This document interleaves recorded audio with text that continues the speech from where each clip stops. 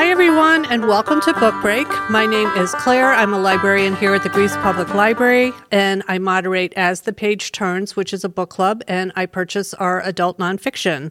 Today, I have a very special guest, my daughter, Sarah. We have been reading books together as adults since 2016, and during the pandemic, we both joined Book of the Month Club to pick a book and then read it together. So sometimes our discussion consists of, I like it, did you? But I still feel that there are benefits to reading the same book with your adult child. So, hi, Sarah. Do you want to introduce yourself? Hello. My name is Sarah. I am Claire's daughter, as she mentioned. A longtime reader. I grew up in the Tri-Light Public Library, so another Rochester Public Library. Big fan of reading and excited to be here. Thank you.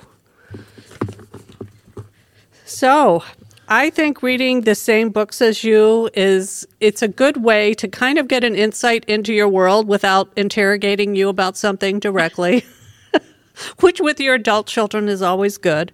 So it keeps me on the loop, too, with some new trends. And I don't know, I feel like it gives us a good way to discuss things. How about you? I think it's fun because sometimes it makes me read different things. Mm-hmm. Sometimes none of the books speak to me, but one speaks to you. So I order it and then I'm pleasantly surprised. It's also fun when we don't like a book because sometimes talking about books you don't like is almost more fun. Oh, this is very true. And I think the listeners like to hear that too. All right. So I am going to start with my first one. I don't think you've read this one, but it is called Take My Hand by Dolores Perkins Valdez. And I just finished this one for book club in October. And it is inspired by true events. It is set in Montgomery, Alabama in 1973. You know how Mama likes her Southern fiction. I do. Yes. And Sybil Townsend is fresh out of nursing school. She has big plans to make a difference, especially in her African-American community. And she starts working at the Montgomery Family Planning Clinic. So she feels like she wants to let women make decisions about their bodies, stay healthy, and give them better lives. But her first week on the job, she takes on her first client. She's driving down a dusty road, finds a one-room cabin, and she's shocked to learn that her two patients are two young children, girls just 11 and 13. Neither one of these Williams sisters have ever kissed a boy, but they are poor and black, and for those handling the family's welfare benefits, that's reason enough to have the girls on birth control. So Sybil is kind of grappling with this role, and she takes the two girls, India and Erica, and their whole family, and she tries to take them into her heart and kind of better their life, for lack of a better word, until one day she arrives at the door to learn the unthinkable has happened. So this book is based on a real case where two young sisters were sterilized without their consent or knowledge in 1973 Montgomery. So it's not what I would say, it's a pretty dark read. It's a dark history, and she delves into some other, like Sybil, the nurse, went to Tuskegee Institute, which had another very dark history with the men and the syphilis experiment. So the way she does this book is she's talking to her adult daughter. Like Sybil, it goes from the future, which is like 2016, and her adult daughter. And Sybil is now a physician, as was her father. Okay. So she's trying to teach like the lessons of the past so that she knows a little bit about her history. The thing I liked about it is I thought the author really did her research in the book and brought to light something that a lot of people in the book group weren't even aware of. And we all talked about that, like how a lot of the history we learn is incomplete or one-sided. So, but the thing I hated, or not hated, that's kind of a strong word, but didn't like is Sybil really punished herself so much, like her guilt. And it really was a circumstance that was out of her control. Like, she did everything she could for these girls. She wouldn't have known what was going to happen until she actually was brave enough to start investigating. She was fired from her clinic and found out that this wasn't just a one-time occurrence. It was happening all over the state and probably all over the South. I wouldn't, be surprised. And funded by the U.S. government. So, as many things are. Yes. So, yeah, I think it was a great book for a book discussion. You might like it because, it is an interesting part of history, but it wasn't what I would call an easy read, Yeah. So, what is your first one? Are you going to take us in a more positive direction?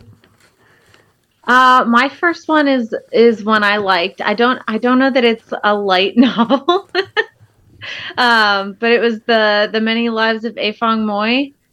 So that was a historical fiction that we both read, based on a real life person, a Chinese woman who was brought over to the States kind of as like entertainment at a time when there weren't a lot of Chinese people in the States, especially Chinese women. There were a lot of male Chinese laborers.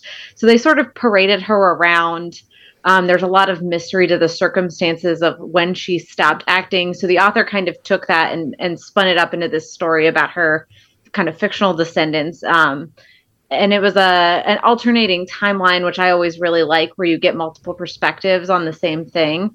The thing I really liked about it had a lot of themes talking about like the agency of women and how that's evolved over time. So you got to see how that kind of played out and how the things that happened to past generations impacted future generations.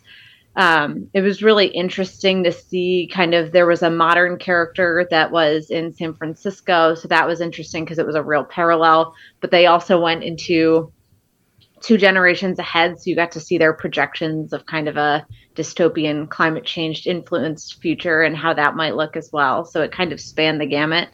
The only gripe I had was that it was slightly confusing. And I noticed a lot of folks, even on like the Reddit book communities, were trying to lay out timelines of who was actually related to who. So if you get hung up on those kinds of details, it may not be your calling, but it was definitely an interesting way to span kind of a big period of history from Chinese exclusion all the way through the present day and what the future might look like. Yeah. And that author, Jamie Ford, I believe that you and I read, like when we first started reading books together, we read, what was it? Hotel on the Corner of Bitter and Sweet. He wrote that one too. He did. So, awesome. Yeah, I haven't finished A Fong Moy. I'm going to be honest here. So, yes. I did not know that. Yeah, did you get lost in the? Yeah, I kind of got lost in the shuffle, but I am going to pick it back up. I like the fact that it brought in like future generations and climate change, because I'm real into that right now. Although I did at one point stop trying to figure out who was descended from whom and just embraced the individual stories. I would say that is the path. Okay. Just go with it. Do you need like a set period of time to like sit down and really concentrate on this book? I would say yes, because they do tie together certain memories from the different people. Okay. All right. Well, this next one we definitely both read, and I think we both liked it, and you might have liked this one better than I did. This was a very popular book not long ago. It was an Oprah's pick. It's called Hello Beautiful by Ann Napolitano. It has an absolutely gorgeous, striking cover. I think you posted something with your nails that day, like your nails. Oh, they matched. A color in the book.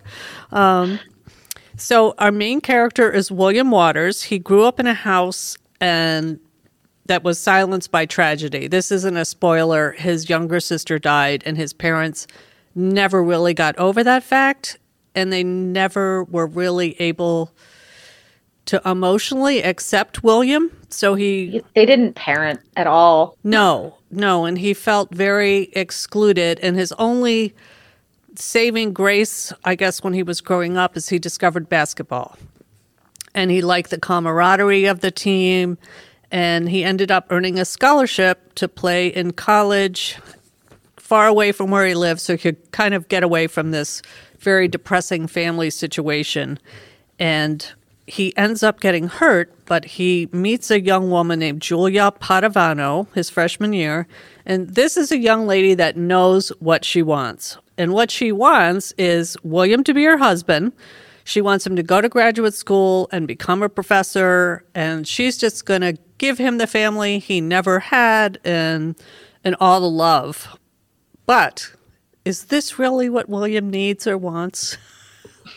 He doesn't know. No, he doesn't know. And he just kind of goes along with it because I think he's so swept up with Julia and her exuberant sisters and all their different personalities and having this wonderful, close family of boisterous people around. But I think what happens is, the darkness from his past starts to come back into his life. And William makes a horrible choice and jeopardizes not only Julia's carefully orchestrated plans for their life, but also the sisters' unshakable kind of connection to each other. So this is a hard book to talk about without spoilers. I don't know it is how much to go into, but as a result, there's like a catastrophic family rift. And, to me, this was a really sad book. I know that there were supposed to be a lot of parallels with the sisters and Little Women, and one of them is artistic and one of them is very home-oriented, very caring. She kind of nurtures everybody. And then there's the older, sister, Julia herself, who is extremely driven, very goal-oriented person. So I could kind of see it. And I will think about these characters for a long time. But I personally, like some people really love this book. Like my old roommate from college, Tracy, she loved this book. Oprah loved this book. Did you love this book? I do think I hearted this book on Book of the Month. I don't know that I would like 5 out of 5 this book, but I would strong 4 out of 5 it. Yeah. Yeah, I would definitely say like the writing is excellent and really draws you in, and it's extremely emotional. Like if you like an emotional read with more complex characters, these were not, the problems they were looking at were not what I would call like a typical romance novel kind of problems, I also liked, and this is not a spoiler, I liked that they didn't force a perfect resolution. Yeah. There is an end. It is not a cliffhanger. It is resolved, but it's not, everything is not perfect. It's not like, oh, they crammed in the fairy tale ending that was clearly never to be. It was a realistic ending. Yeah, no, there was no fairy tale ending here. There was a realistic ending. There was a somewhat hopeful ending. You could see a path for the future, but this is definitely not a romance happily ever after kind of book.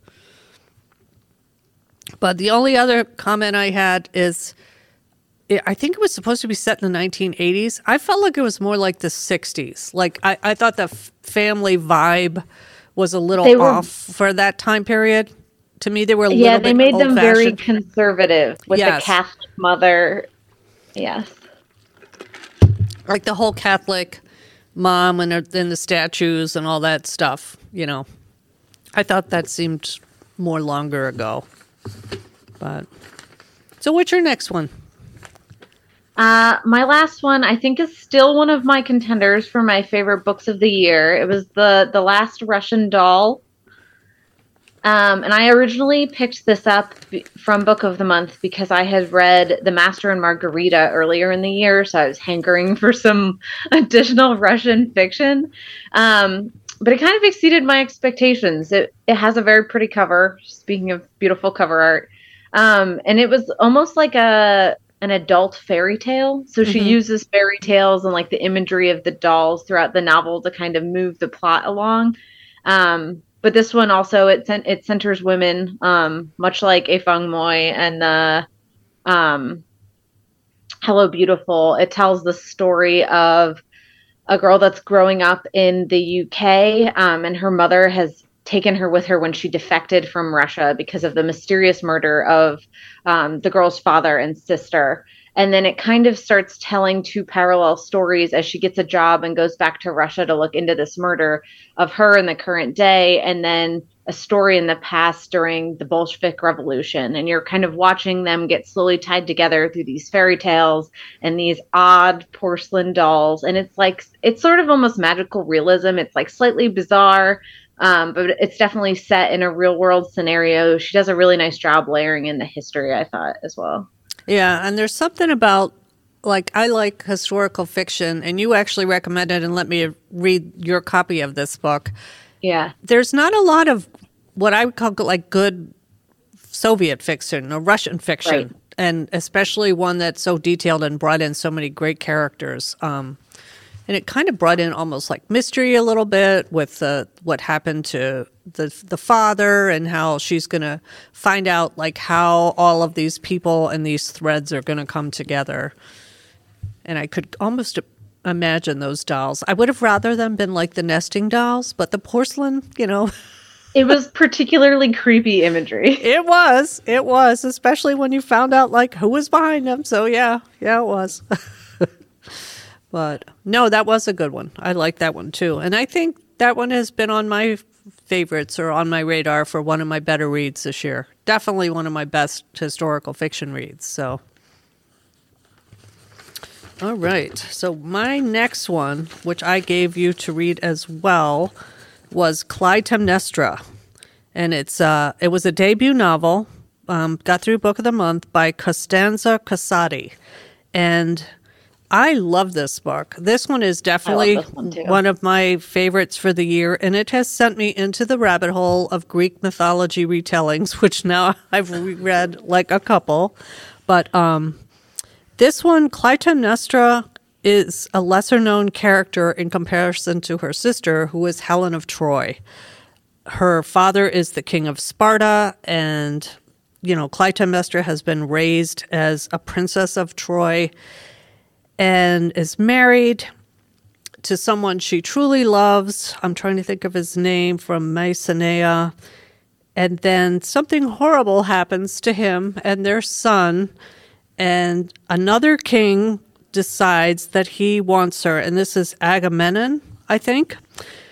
So he takes her as his wife. He's a real dirtbag. Oh, yeah. He is a true dirtbag in every sense of the word. Takes her, she has children, and meanwhile, she's just like biding her time. She has never truly forgotten what happened to her, what happened to her first husband, her son, and she is going to find revenge. And that was pretty satisfying to read about. So she's a very complex character, but I think what put her over the edge, and hopefully this isn't a spoil, like Agamemnon actually sacrifices one of their children so he can have wind to go into the Battle of Troy. And that is when Clytemnestra like loses her you-know-what and is just, she's done. So,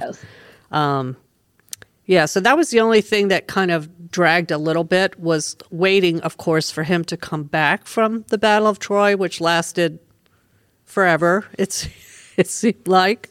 But, yeah, very feministic take, I think, on the Greek mythology. And instead of feeling like when she finally does get her revenge, which she does, you know why. You know why she did it. She's not like an evil queen. You're actually rooting for Clytemnestra like all the way to get what she has. So, yes, I love this one. And the author does provide like a family tree in the beginning and a glossary of terms, which were helpful.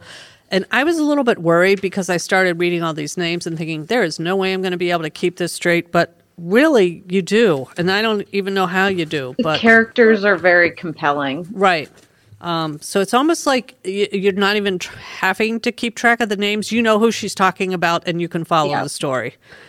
So, yeah, I was totally immersed in that one. So, did you have one more?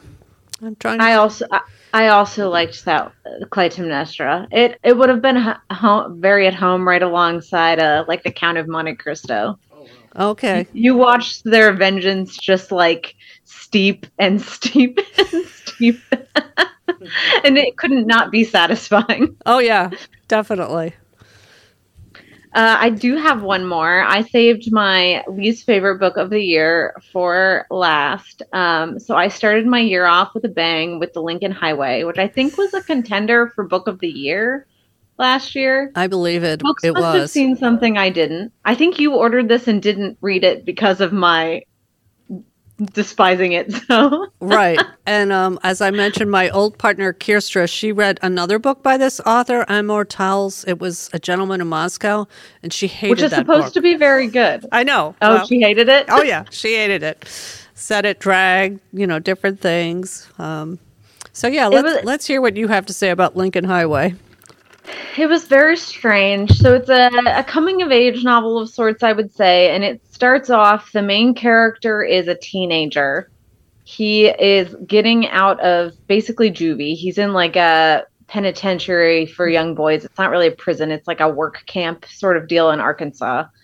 And he's supposed to be starting his life over. He's getting his life back, but he's going back to the home where he grew up and his father has died. So he has this younger brother. They don't ever say that he has like autism or anything like specific, but it's clear that the brother like needs him, one, because he's 8 and he needs someone to take care of him, but 2, also like is very dependent upon him for like social cues and other things. Mm-hmm. So they're supposed to be starting their life over. They have this whole grand plan to move west and buy real estate and rebuild houses in California. And then 2 of his other friends show up. They have broken out of the prison. And are just like derailing their plans left and right. So somehow they end up from their plan of driving west to California to driving northeast to New York to pursue one of the other characters' inheritance that is locked away in this cabin. It gets very bizarre very quickly, and it's switching from point of view to point of view of each of these young boys. The one is clearly a sociopath, but it's sort of dragging. It's very slow paced. It's very thorough. It's explaining each of their actions very like explicitly from each of their point of views. And then all of a sudden in the last 60 pages, it's like the author got as sick of writing this book as I did of reading it. And he just slapdashes an ending together that left me completely befuddled. That is too funny. I don't think you were alone in that assessment. I saw mixed things. It seems to be a book that people either really love or hate. And once you started talking about it, I realized I did start this book because I remember when he came home and came home to the, Yes. So I probably will at some point have this book on my stack of shame and feel compelled to read it. So because I bought it and it stares balefully at me from my shelf. But The ending is very bizarre in terms of the character development that's set up from the rest of the book. Okay. The characters make the one main character that the book starts with makes a decision that is so out of line with everything they've kind of tried to like set up about his character growth that it just felt so bizarre to me. Okay. It's still bothering me. It's been almost 12 months. And you can hold a grudge. So. Yes. So what are you reading? What are you reading right now? Anything good? I just finished the new R.F. Kuang book, the Yellowface. Yes, I talked about that one a couple of episodes ago. Yeah, that was a very interesting read. So Did you discuss Babel? Because you did not particularly love Babel. Yes, we discussed that one too. And Mama put all her thoughts right out there. R.F. Kuang makes me feel stupid. That's basically the way I feel about. She is very smart. Yes. So I'm reading Sharkheart, which you said you finished. I did finish Sharkheart. Sharkheart was sort of bizarre, but kind of delightful. Yes, it's very hard to explain. It's like one of the most unusual premises I've ever read, but for some reason I can't stop reading. How far are you? Well, she's released him. The premise of the book, and this isn't a spoiler, is the young woman, her name is Ren, gets married, and then her husband gets a diagnosis not long after they're married, right? Like right after they get married. They Yeah. haven't left for their honeymoon. Yeah, that he's turning into a great white shark, literally. Yeah. I think I guess I didn't look up any discussion on the book or anything with the author, so this might be like wild conjecture, but I sort of felt like it was an allegory for like terminal illness. I'm kind of feeling the same, like you can use the parallels for how she's coping with this with someone that would be, like having a spouse die of some traumatic event, So, yeah, it's good. It might even end up in one of my more interesting books of the year, a debut. Very unusual premise, and the way she's executed it is different, but it's good. It is definitely the strangest book I read this year. Yeah. All right. Well, thank you so much for joining me today, Sarah, and for reading with me throughout the year. I really appreciate it. As always, all the links to the books that we talked about today are going to be in our show notes. And join us in December when my fellow librarian Jenna and I will talk about our favorite books of 2022. So, yes, tune into that one too, Sarah. So thanks. Have a happy Thanksgiving, everyone, and we will see you soon. Bye. Thanks for having me. Oh, you're welcome. Book Break is a production of the Greece Public Library, made possible through the support of the Friends of the Greece Public Library. Theme music composed and performed by Sean Greif.